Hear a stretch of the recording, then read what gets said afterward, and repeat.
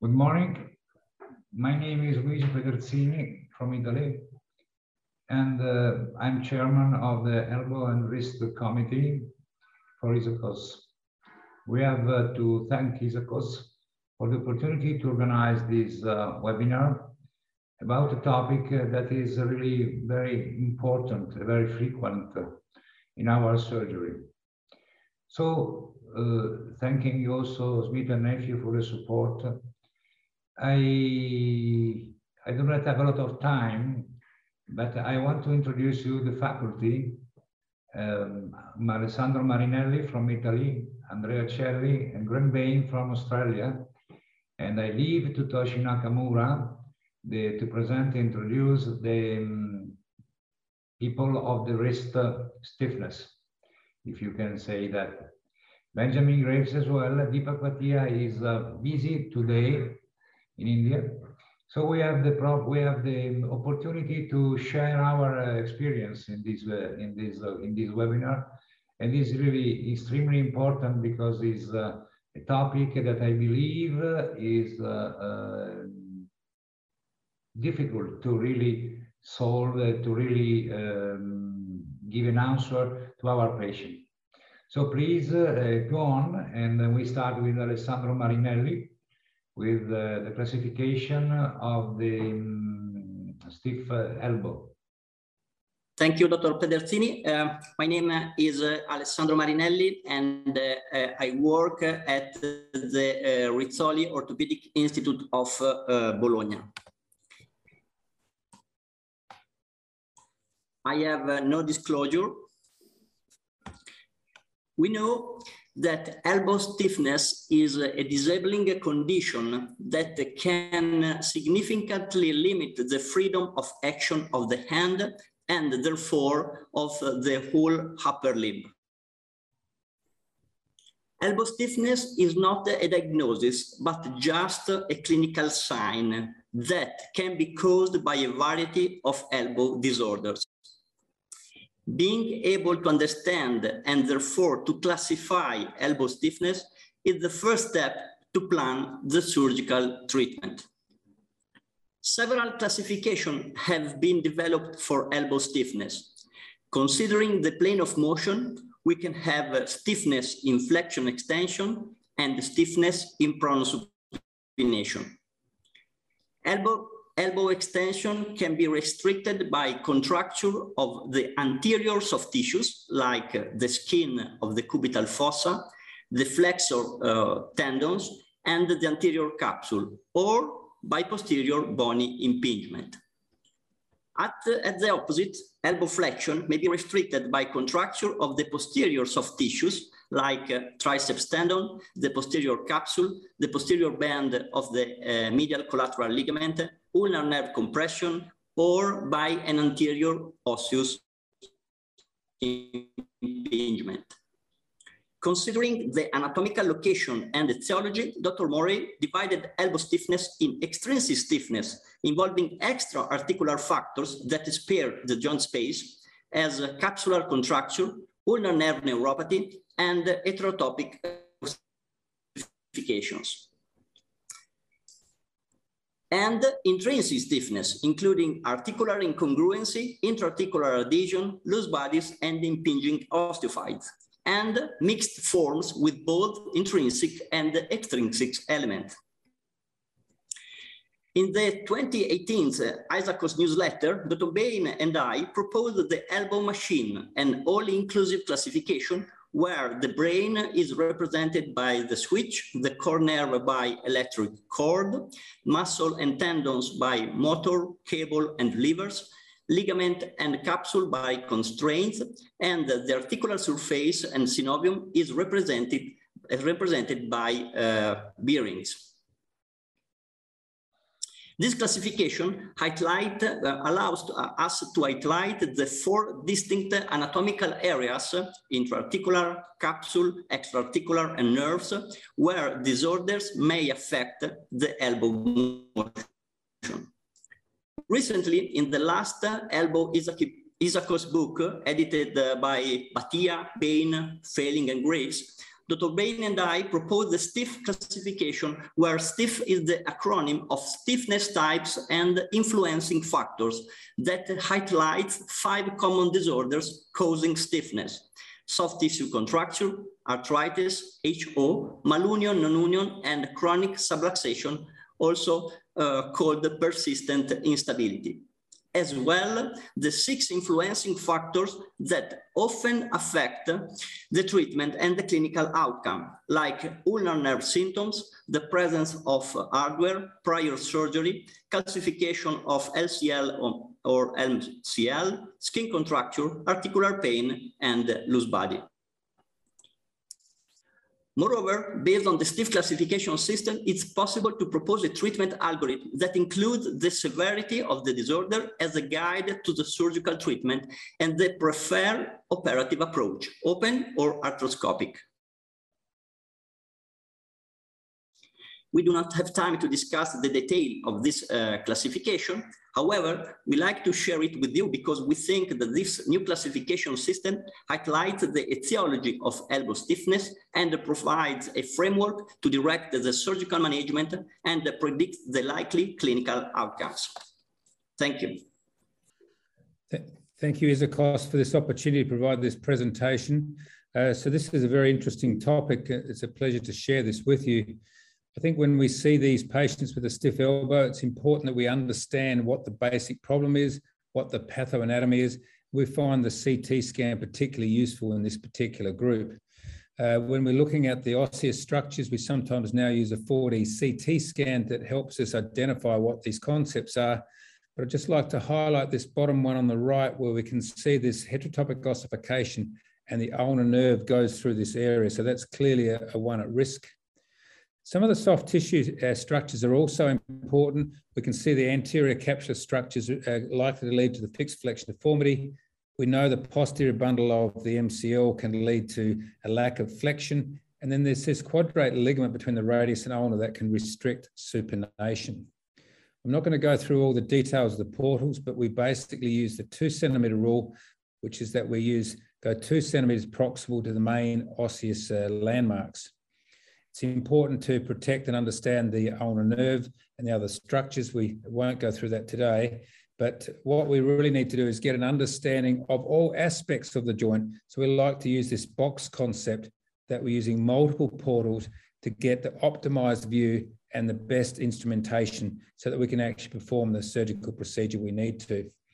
So when with planning it, what we need to do is we often use the 3D CT scan and create a prescription for the surgery where we're debriding these areas, and all the bone work is done first so that the capsule maintains the space and that we can get rid of the bony debris.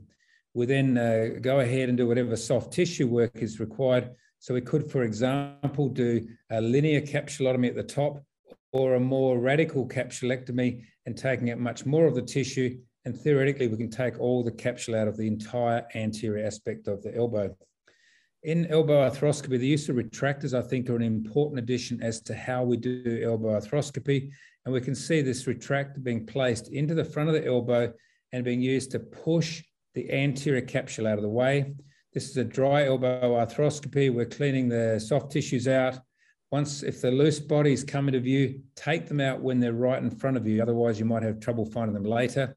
So we're coming back in now. We've got these osteophytes above the capitellum over the radial fossa. These are soft, the osteophytes, and these can just be removed. We usually like the dry arthroscopy, and we see here with the fluid, we can take the fluid out, and then you can see the amazing view that we get with the dry arthroscopy. And of course, it increases the surgical operating time because we're not filling the soft tissues with fluid. And we get just a better understanding of the anatomy and the pathoanatomy. There are many different ways to take out the coronoid process. What we like to do is use an osteotome. We use a Hoki osteotome, and we hit it firmly with a small mallet, and then we take that whole olecranon piece out, olecranon or coronoid process fragment out. The other technique that a lot of surgeons like to use is this OK procedure, where a fenestration is made with a trephine, and there's pituitary rongeurs or a kerrison rongeur. We can take out any of the bone fragments. The capsular release, I don't think is required for all patients, but those patients who have a marked restriction, particularly after removing the osseous structures. A capsular release can be performed with cautery or also with basket forceps. And we can see here a case that Luigi's presented for us, brachioradialis, and just part of the capsule with the radial nerve just sitting to the other side. So the radial nerve is a structure really at risk. So we can see the capsule with the radial nerve adjacent to it. And in this cadaveric model, same elbow, we can see where the radial nerve lies over the anterior aspect of the radial head. To get into the posterior aspect of the elbow and down the gutters can be a bit of a challenge. And this little technique of tilting the scope in the right direction and getting the chondrotome straight down the line of the gutter is important. It's a common spot for loose bodies, and the osteophytes can also be debrided in this area. Clearly on the medial side, the ulnar nerve is at risk. So with regard to the nerves, we need to be careful with shavers. We tend to use bipolar cautery. We like to use retractors, but basically don't cut whatever you really don't need to cut. So keep it very safe and simple. We've also been able to do some arthroscopy in this area in the proximal radial-ulnar joint to debride these osteophytes and some of the soft tissue contractures. This is a little bit more challenging, we think, but this is an area which is evolving. And the other aspect is now we're doing arthroscopy, but also endoscopy into the soft tissues. We're releasing the nerves here. So I think in 10 years' time, there'll be this nice mix of arthroscopy and endoscopy to be able to perform surgical procedures. And finally, the ISAKOS group, particularly the Upper Limb Committee, I think have done some outstanding work in these two publications, one on the elbow and one recently on endoscopy with the elbow, wrist and hand. I really think you'll find them of your value to you in your practice. Luigi, thank you very much for having me involved. It's a great honor for me to be here today with you, and thanks also to the ISAKOS for organizing a very interesting webinar series. I also want to say thanks to Dr. Pederzini and Dr. Nakamura for their kind invitation to be here. So my topic will be on open capsular technique. I think it's very important to define at the beginning the problem. So we have in elbow stiffness to take care of soft tissue retraction according to the muscle, capsule, and ligament contracture, but also sometimes we also to take care of a joint congruency and a bone deformity as a consequences of post-traumatic lesions or degenerative disease. I like to start and to thinking when I treat an elbow stiffness, we preserve a joint surface about 5 different steps. The first one will be release the anterior and posterior capsule, remove heterotopic ossification or calcification around the joint, remove a bone impingement, preserve or restore the collateral ligament function, and protect the neurovascular structures around the elbow. When we approach an elbow using an open surgical technique, we can use a limited or extensive exposure. We can use a single or more skin incision around the elbow. We can use a lateral approach using a lateral column approach. We can add a posterior transoccipital approach, or also we can move medially using a medial column approach. But sometimes we can add all these approaches in just one single skin incision posteriorly, called global approach. We release the subcutaneous tissue and we can move from medial to lateral and posterior. Talking about open surgical steps, we have, I like to divide my approach in 4 steps. The first and the second one will be on the lateral side. We can perform the anterior and posterior capsulotomy and capsulectomy through the lateral side and perform the bone remodeling and the heterotopic ossification excision. But sometimes we can move medially. And after performing a ulnar neurolysis, we can completely our anterior and posterior exposure and the bone remodeling and the capsulectomy and performing a release of a posterior band of MCL. I like to perform this surgical step, this surgical procedure in supine position with a patient in supine with the arm on the chest and the pillow under the forearm. In this way, I'm able to move the elbows around from medial to lateral and posteriorly. The first step will be laterally using the column lateral approach. I like to perform incised the skin and go directly to the fascia to avoid the risk of a formation of a cutaneous neuroma. And after, I prepare the anterior and posterior compartment, detaching the muscle from the humerus, keeping the knife closer to the bone, and preparing all the anterior compartment and the posterior compartment using the column lateral approach. And this way, after this, I am put one Hohmann anteriorly and one Hohmann posteriorly, and I am able to expose the anterior compartment, as you can see over here, the anterior capsula and the posterior capsula. After keeping the Hohmann in situ, I perform the capsulectomy anteriorly and capsulectomy. So I remove the capsula from the bone, detaching and removing the soft tissue.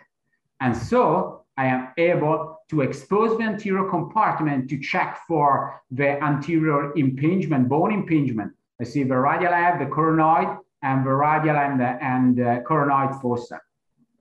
And I'm able to do the removing of a heterotopic ossification and the reshape of the coronoid and radial head fossa using a high-speed bore from anteriorly and posteriorly.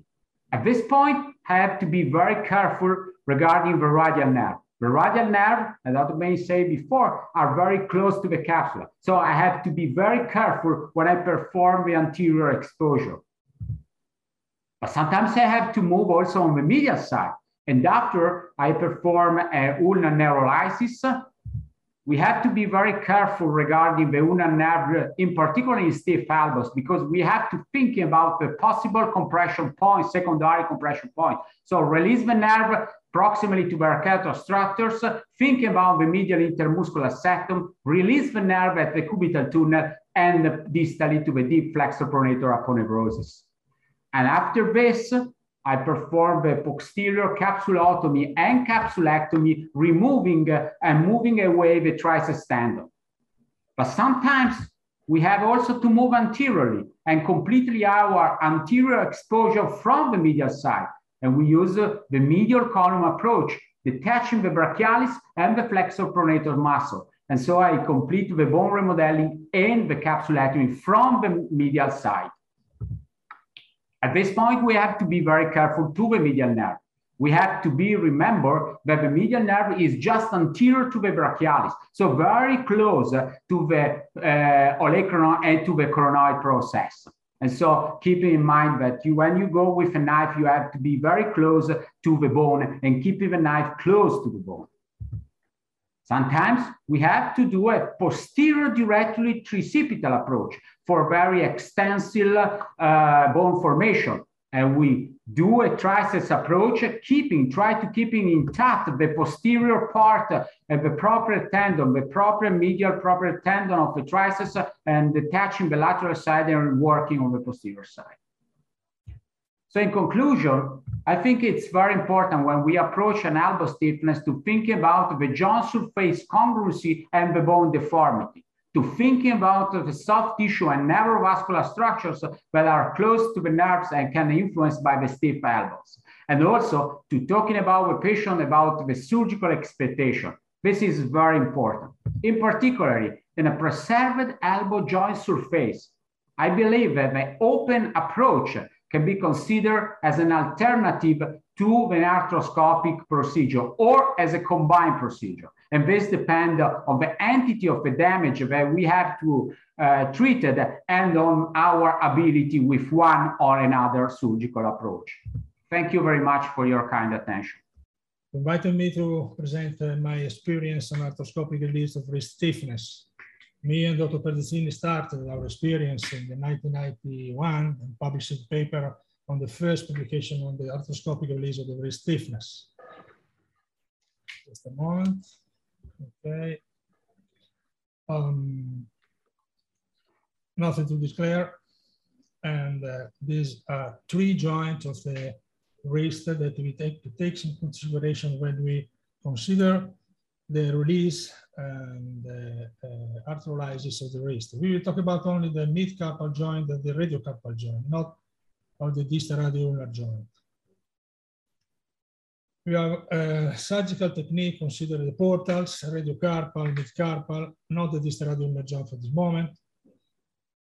Starting with the joint debridement, fiber optic band release, radiocarpal capsular resection, and loose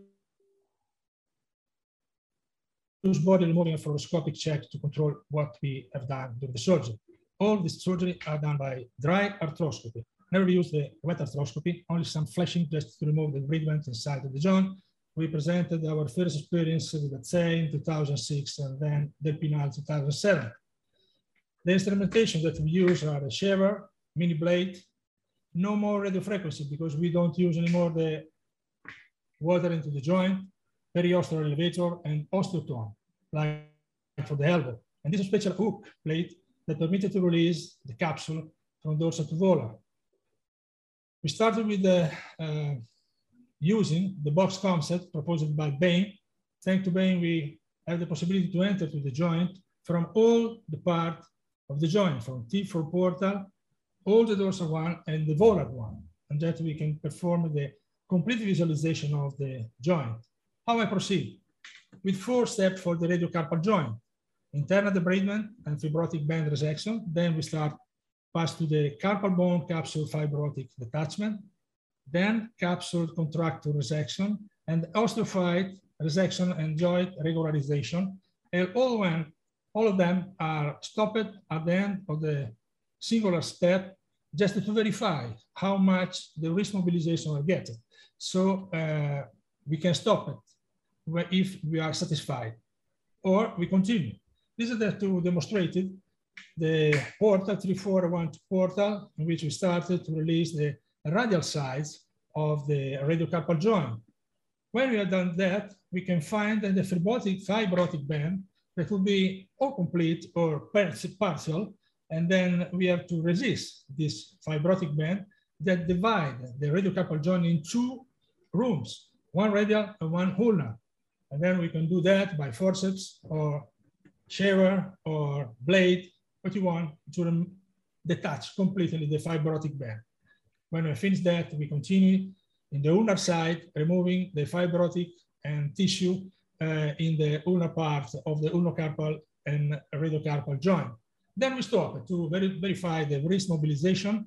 And if you are satisfied, we stop. If you are not satisfied, we have to continue to release and pass to the other step. The second step is carpal bone capsule fibrotic band or fibrotic capsule detachment. This is the drawing that show how we can get that. The scope is 1.2 portal and 3/4 portal. There is the periosteum elevator that detach from the dorsal part, and then in future in the volar part, the fibrotic tissue from the capsule to the bones. And this permitted the elevation and the distraction of the joint, and they permitted the flexion extension. This is the technique that show how we can get this under the visualization, under the control with the scope. And then this could be a very good flexion extension of the wrist after this step of the partal joint resection. This is the volar resection. We do the same with introducing the periosteum in 1/2 portal under control with the scope in 3/4 portal, and then we detach the volar part of the capsule, and then we can stop or not if you are not satisfied. And then we pass to the capsule contracture resection. According to Bain suggestion, resection only the volar or the dorsal or volar and dorsal radiocarpal ligament, not the ulnar carpal, just not to permit the transmigration of the carpal bones. This is the resection, or partial, or complete, or both volar and dorsal. And this is the technique suggested by Bain that protects the tendon, the dorsal tendon, to resect. This is a very important technique using the hook blade that permitted the resection, the dorsal part, also the dorsal volar parts of the ligament. If you are satisfied, we stop it. If you are not satisfied, we control with the fluoroscopic if there is some osteophyte that determine the limitation of the flexion extension, like proposed by Paco de Pinal, that the dorsal part of the radius, margin of the radius, had to be resected to permit the extension, complete extension of the wrist. So we pass from the arthroscopic wrist arthrolysis to arthroscopic resection arthrolysis. And then we are finished. But what about the mid-carpal joint? If you're not completely satisfied, you have to verify also the mid-carpal joint. And we produce the same passage: internal debridement with robotic band resection, dorsal bone capsule adherence, triquetral armature ligament resection if needed, and dorsal capital neck resection. So this is the first step of fibrotic band resection. I found this ligament, this band, only in one case in my experience that given the conjoinment of the two parts of the bones, the capital armature and the lunotriquetral bones, and then be resected with periosteum elevator or with zero. Then we pass to release the dorsal capsule and the volar capsule too. And for the volar capsule, we can resect this particular special portal, the ligament from the triquetrum and the emet. And this permitted the release and the extension and the flexion of the joint. And this is another trick that you can improve the extension, resection the dorsal part of the capital, or resection of the tip of the dorsal part of the radius, permitting the extension, complete extension of the joint. This is a particular case, one case that I show, in which there was a rigidity in the flexion extension, and also in the prone supination, because was involved also the distal radioulnar joint that I will not take into consideration this time. And this was the results after 36 months with a good results for him, even if not complete, but was completely satisfied. Thank you very much. And thank you, all of you. So I have nothing to disclose. So when we talk about wrist stiffness, there's different components which can be extrinsic and intrinsic. And mainly I'm going to concentrate on intrinsic. And we have a degenerative joint that can cause pain. One of the main contributors for wrist stiffness is definitely pain. And so how do we treat them? Well, we can treat them conservatively with analgesics, or we can do it surgically if we failed. And that includes wrist denervation or neurectomy. So first we have to understand the anatomy of the wrist and about the nerves around the wrist. What are the innervations? So you can see that they are the dorsal side and the palmar side. They're different kind of nerve, they're different nerves, including AIN, PIN, some of the superficial superficial radial nerves, articular branches, as well as ulnar nerve branches. And what are the indications for the denervation of the wrist? And do we have to ablate all the nerves that's around the wrist? And how do we do it? So the indications are mainly osteoarthritis, which could be primary or secondary, or in some kinds of osteonecrosis like Kimball's disease or Priest's disease, or even inflammatory arthritis. There's talks about ligamentous injury without degenerative changes like dynamic wrist instability, but this is usually not done alone, and I will tell you why. So what are the techniques? Well, this is Sir Wilhelm's techniques, which is described in 1966, and basically is a few kind of incisions that basically ablate all the nerves that we talk about. So that includes the lateral antebrachial nerves, the palmar cutaneous nerve of the median nerve, the AIN, PIN, and also the superficial radial nerve, as well as the dorsal branch of the ulnar nerve. And this is a description in 1998 by Kushnik, which is slightly smaller. So you have a slightly smaller incision, but you have multiple incisions, and you're able to ablate all the nerves. We can also advocate to do a preoperative blockade, which includes basically blocking all these nerves and to see whether it works. And if it works, then we proceed with the denervation. And these are some of the results. It can show that they all seem to have good results, although in the long term, as you can see, in follow-up of 9.6 years or 12 years, not everybody will have improvement and not everybody will sustained. But you can see that there is over 50% improvement, and people are satisfied with it. But there are people who said, well, do we really need to denervate all these nerves, or could we just denervate the main nerves? And therefore, there's a description and publication of partial wrist denervation. That includes mainly the PIN and the AIN, and that was formally described by Berger in 1988 using one incision. So instead of using multiple incision, now we just use one longitudinal dorsal incision. We retract the extensors, tendons, and then we find the PIN, and then we open the interosseous and interosseous membrane, and we find the AIN, and we cut both of them. And these are some of the results, which shows that, again, you have good results. Although the one in 2006, which Hofmeister, who talk about dynamic instability, you can see that there's only 68% survival rate. So we think that it is probably not the standalone procedure for dynamic instability, and you need the add-on procedures as well. So what are the literature that compare the complete versus the partial wrist denervation? The systematic review shows that actually both procedures are effective in terms of pain and range of movement. And the reoperation rate is slightly larger and slightly higher for the partial. For complication rate, however, is more in the complete denervation. And another meta-analysis shows that there's similar outcome in both techniques. But what does all that mean? So what should we do? Well, we know that wrist denervation, it is a viable option for pain relief at the wrist, especially if they have degenerate changes, especially for the short term. For partial or complete, I think they are both effective. And they have, however, there are studies that shows that there are poor results for distal radius fractures and fracture dislocation. I think it can be used as a standalone procedure, however, probably not for dynamic instability. And however, it can be used for other add-on procedures. For example, you can have a reconstruction plus denervation. The patients may need to know that you need to have a secondary surgery later on in long term.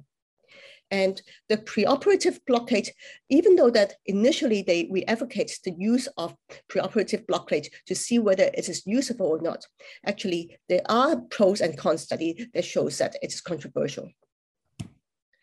So for me, my approach is I will do routine neurectomy for all my rheumatoid arthritis cases.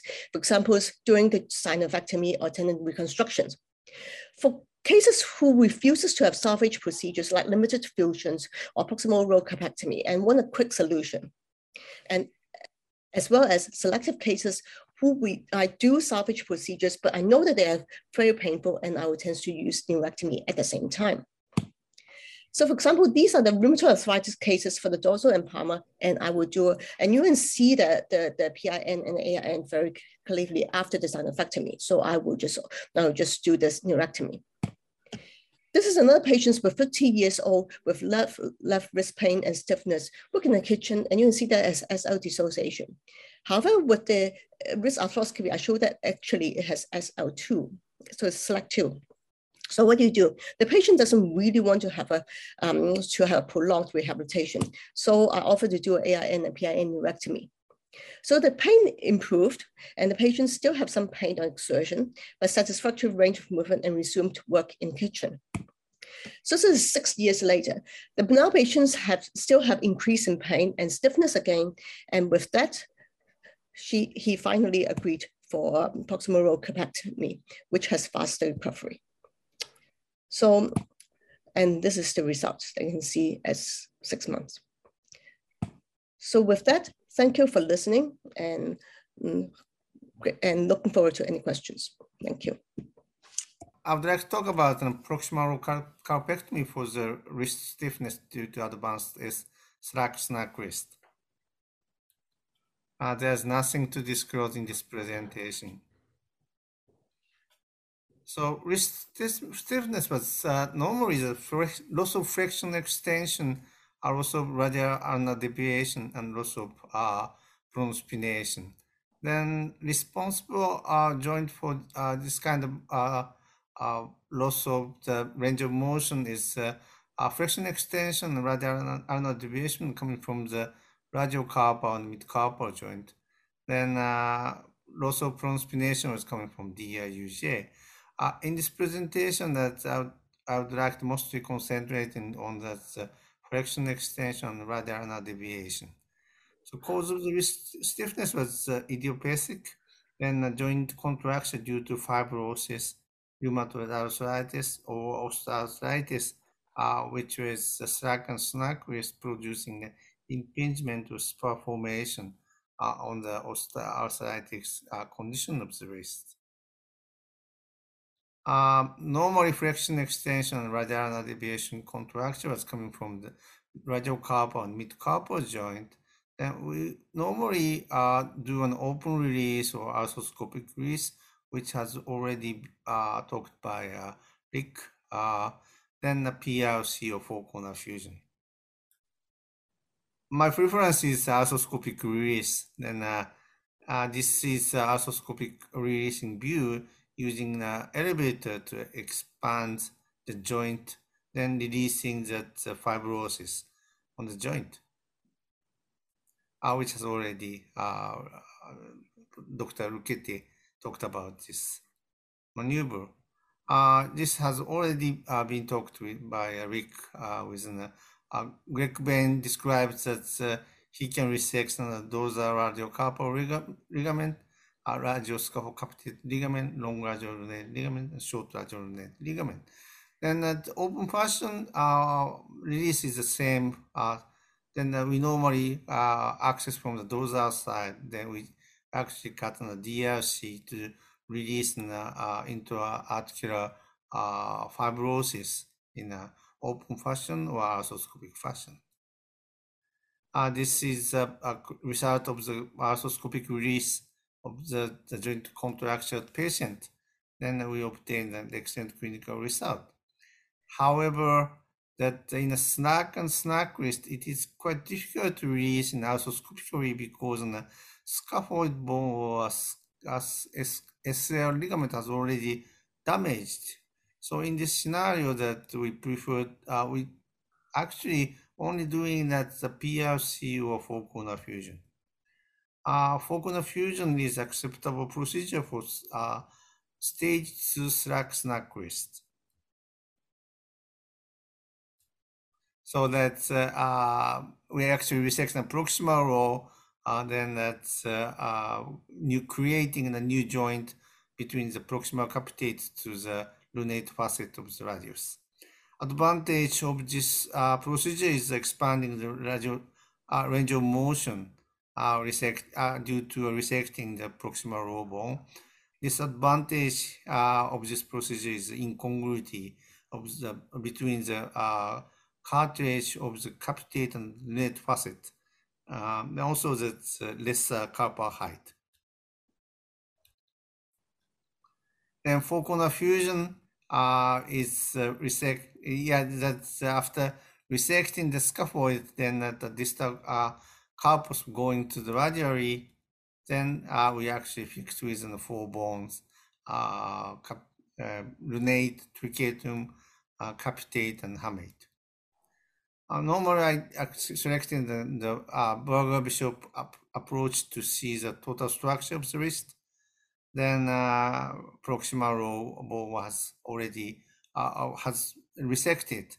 This patient has a flexion extension range of the 55 degrees, radial ulnar deviation range of 20 degrees. Then after resecting, immediate post-op, that you can see a wide gapping between the capitate and lunate fossa, but 5 years later you can see a good joint congruity between two bones with a good range of motion with a flexion extension or radial deviation. Four-corner fusion is another solution for a slack and snag wrist. Then we actually resecting the scaphoid bone and fixed with the four bones with the 3 Actrac screws. Then Michael Sauerbier describes that the flexion extension range was a little bit advantage on the four-corner fusion.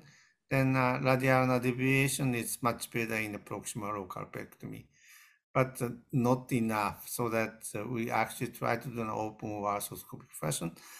Release first, then move to a PRC or four-corner fusion.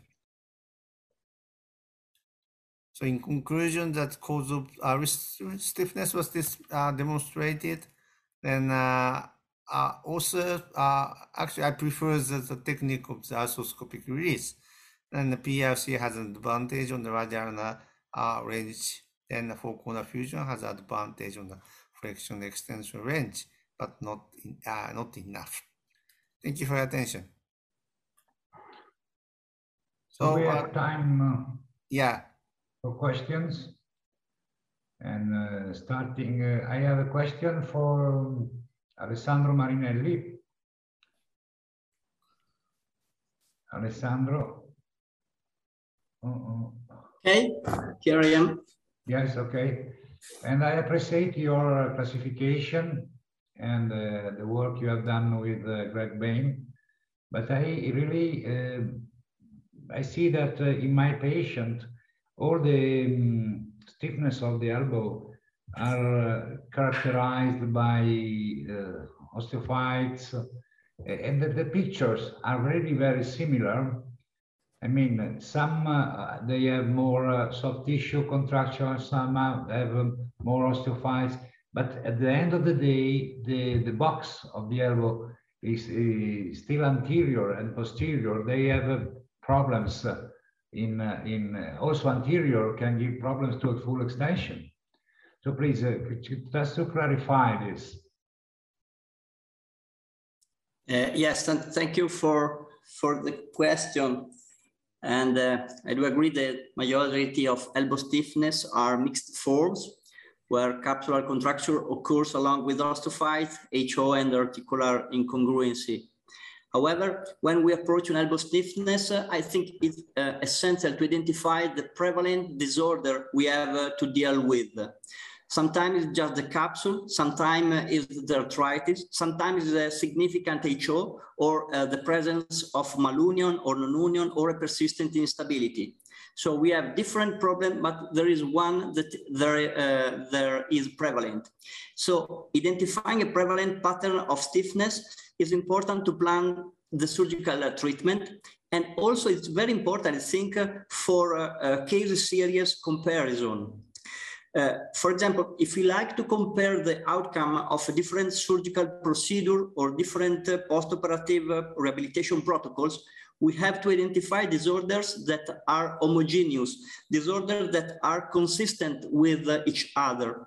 Comparing, for example, capsular release with capsular release and not with the massive HO removal or with the osteocapsular arthroplasty. So based on our experience, the stiff classification can be useful both in clinical practice and for scientific purposes. Thank you. If you have any question.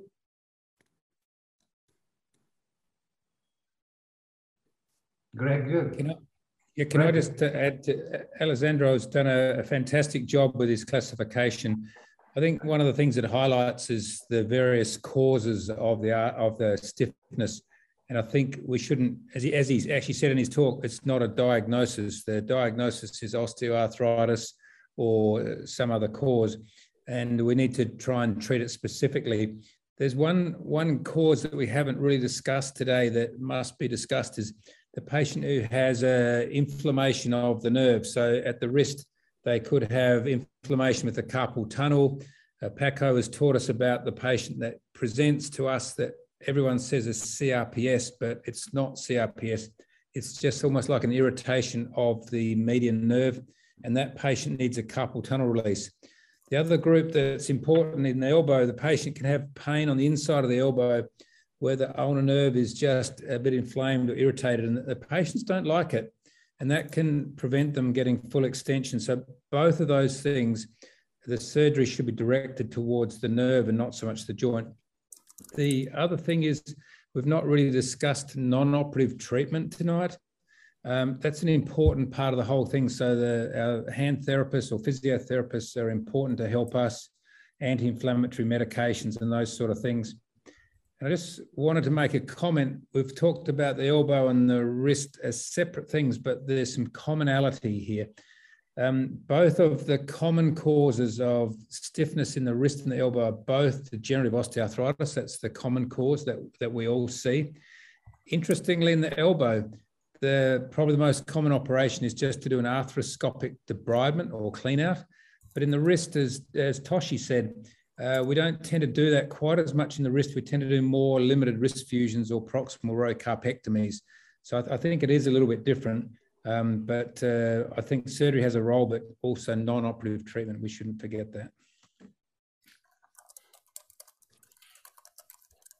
Any more?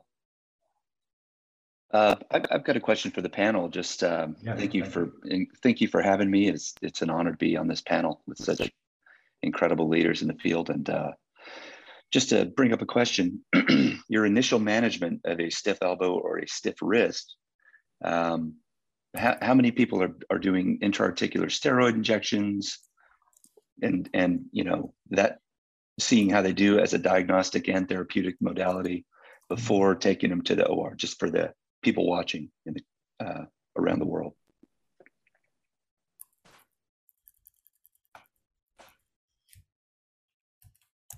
I used to do injection for a diagnostic point of view, because if I have problems inside with the anesthetic and the cortisone inside the joint, I have to think to something that is inside the joint. And on the other hand, if I do not have any results, I think something outside the joint. It is a a very simple thing, but can be useful.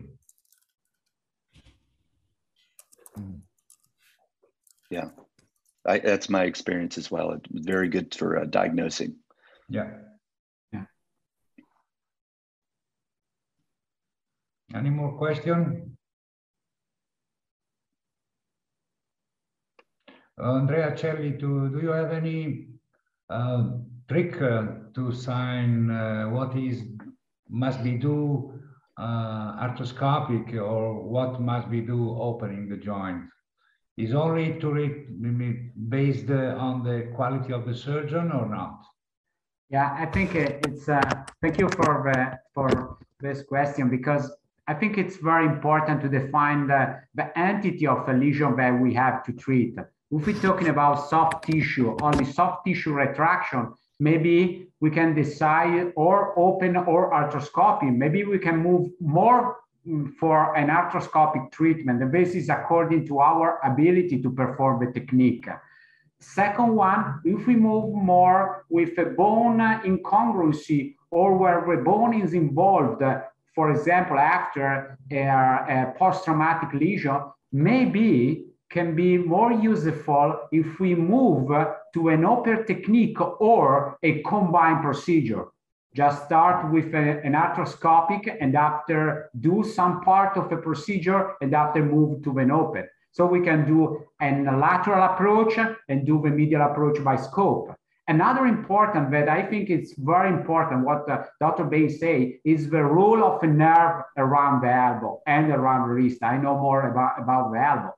We have cases in which the ulnar nerve was compressed and not released during the surgery, and after the patient start the rehabilitation program, but the pain that they feel on the medial side as a compression point of ulnar nerve influence the regain of the motion that we get during the surgery. So for that, when I have a patient that have 90 degrees of stiff, I like to release the nerve as I showed to you, proximally and distally. Just not transpose, but just release to avoid any compression point that can influence the regain of the motion during the rehabilitation program post-operative. Yeah, this is a thing that is extremely useful, because when I started to do elbow arthroscopy, I started in very difficult cases, and I realized in my first two cases many years ago that the ulnar nerve must be released if you have 90, 100 degrees of flexion, because then the ulnar nerve runs normally between 1 centimeter, a centimeter and a half in a normal elbow. And now I did have a very small complication about the ulnar nerve, just because I always released, I think. Not transposed, but released. Released, yeah. Please, the rest session. Yeah, thank you. Actually, there's a question coming from the TFCC injuries in that stiff wrist.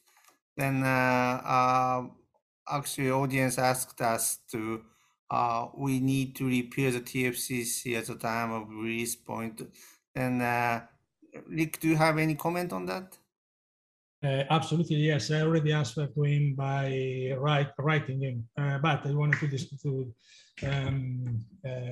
give my comments and my opinion about this. Normally, the arthroscopic arthrolysis need an immediate rehabilitation. So the rehabilitation is not congruent with the type of surgery of repairing. When you perform a repairing of the FCC, you need to immobilize the wrist and part of the elbow, not permitting the pronal supination, limiting the flexion extension. So I suggest if there is a lesion of the FCC, not to repair the lesion of the FCC during the arthroscopic arthrolysis. And before to do the surgery, you have to talk about with the patient. Important thing is that. So you have to say that you perform the arthroscopic arthrolysis and absolutely no lesion you can find, you have to repair. Absolutely, you can find, for example, the scaphoulonate ligament lesion, LT lesion, dorsal capsule lesion. You have not to repair them. You have to detect and to record that, and then you pass to repairing that after. Before you need to improve the flexion extension, the pronal supination, and then when everything is stabilized, you can perform the repairing. And mostly you can find also the lesion, osteochondral lesion, and the osteochondral lesion is the limiting, another limit of the results.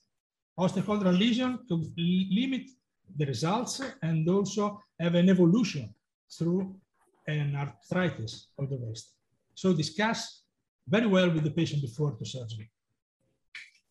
Yeah, I agree with that because stiff wrist patient has tendency to have contractures. So once you release that, then the patient need to earlier rehabilitation, our range of motion exercise. Only that exclusion is, to my understanding, is the pronal supination contracture due to that TFCC malposition after damage on that foveal region.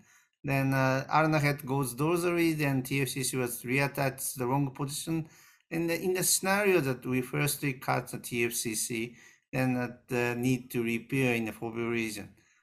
I think that this is the only exclusion scenario to repairing the TFCC. I normally leave it. May I say some comment about the wrist arthrolysis?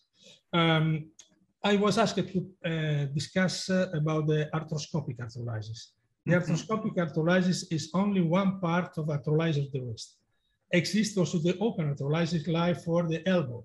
And it works well, very well, like the arthroscopic arthrolysis. And there is a special indication. For example, you have a plate that is disturbing the flexion extension. You need to open the wrist to remove the plate and perform the arthroscopic arthrolysis by open surgery. There is no limit, and the results are mostly similar to that.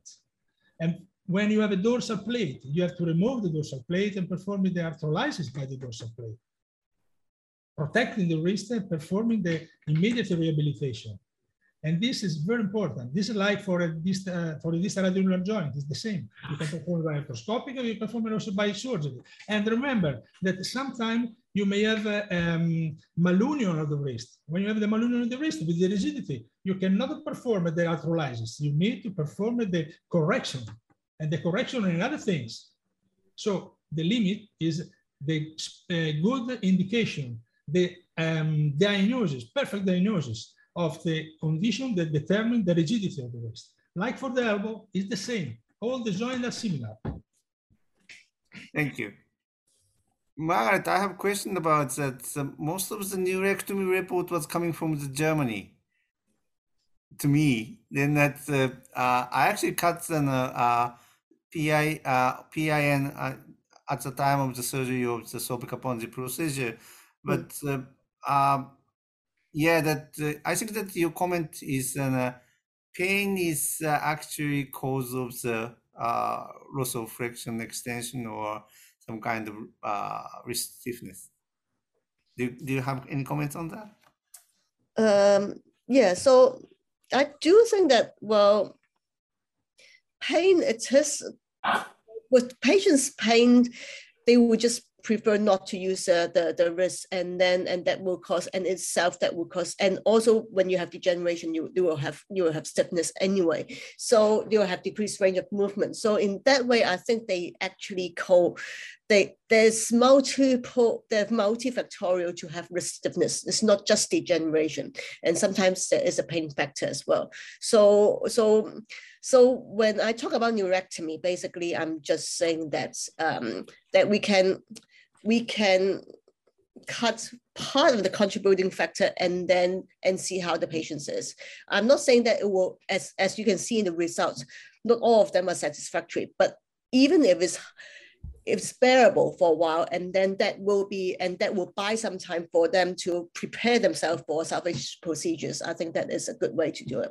And there are patients who are, for example, with arthritis and all that, they will actually have a lot of pain as well. And sometimes I will do a neurectomy as well, just to give them the pain relief. As you mentioned about the study for the neurectomies, actually most of the total neurectomies are done by the European, whereas the limited ones, the AIN and PIN ones, are actually done by the US. So I don't know why that's the case, but this is what I've I found in the literature review. Thank you. Thank you. So I think that Can I just make a comment? So while we're talking about neurectomies, we don't tend to talk about neurectomies in the elbow, but in the elbow book that we had, Dr. Amar Ali from Egypt, he put together a very nice chapter. I was a co-author on it, but he did a lot of the work. There is a role for neurectomy in the elbow as well. So the cases we've done are the patients who are older and have lots of comorbidities, so that we can do a smaller operation than, say, a big elbow replacement. So I think there is a place for it. You should look up the book to see the details of how to do it, but I think there's a place to do it in the elbow as well. Thank you. I think that it's time to close this session. Luigi, please close the webinar. Yeah. Well, I want to thank you, all the faculty, because we know that it's time consuming, but it's really interesting to share our experience. So remember that we have the meeting in Boston next year, and we will treat again the stiffness of the elbow and wrist, writing a book that is approved from the executive committee of the ISAKOS, and it will be on the line next year. So thank you very much to everybody. Thank you, Greg. Thank you, Andrea, Alessandro, Margaret, Riccardo, and Toshi, and Benjamin Grace as well. And thank you very much for your presentation, very high level. So I hope to see you in presence next year. See you. Bye-bye. Thank you. Thank you. Thank you very much. Well done, Luigi. Thank you very much. Bye. Thank you. Bye. Thank you. Bye. Ciao Greg, ciao Gigi. Bye bye. Bye-bye. Bye. Ciao. So much to the webinar co-chairs, faculty, and all attendees. ISAKOS will host the recording of this webinar with presentations on ISAKOS Global Link. Webinar attendance certificates will be provided to all registered attendees via email.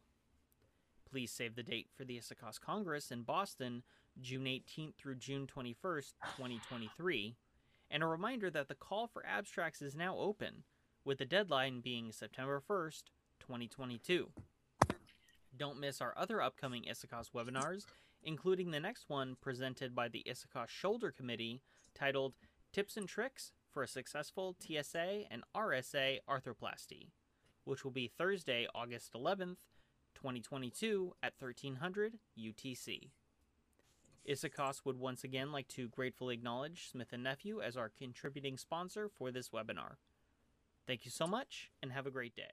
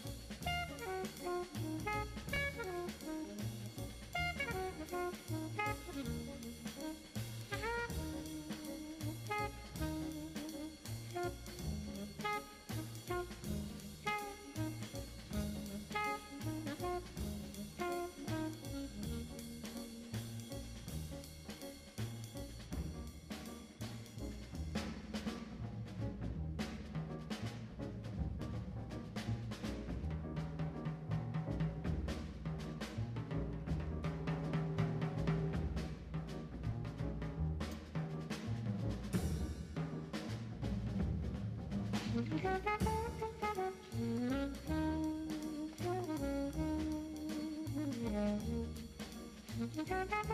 you.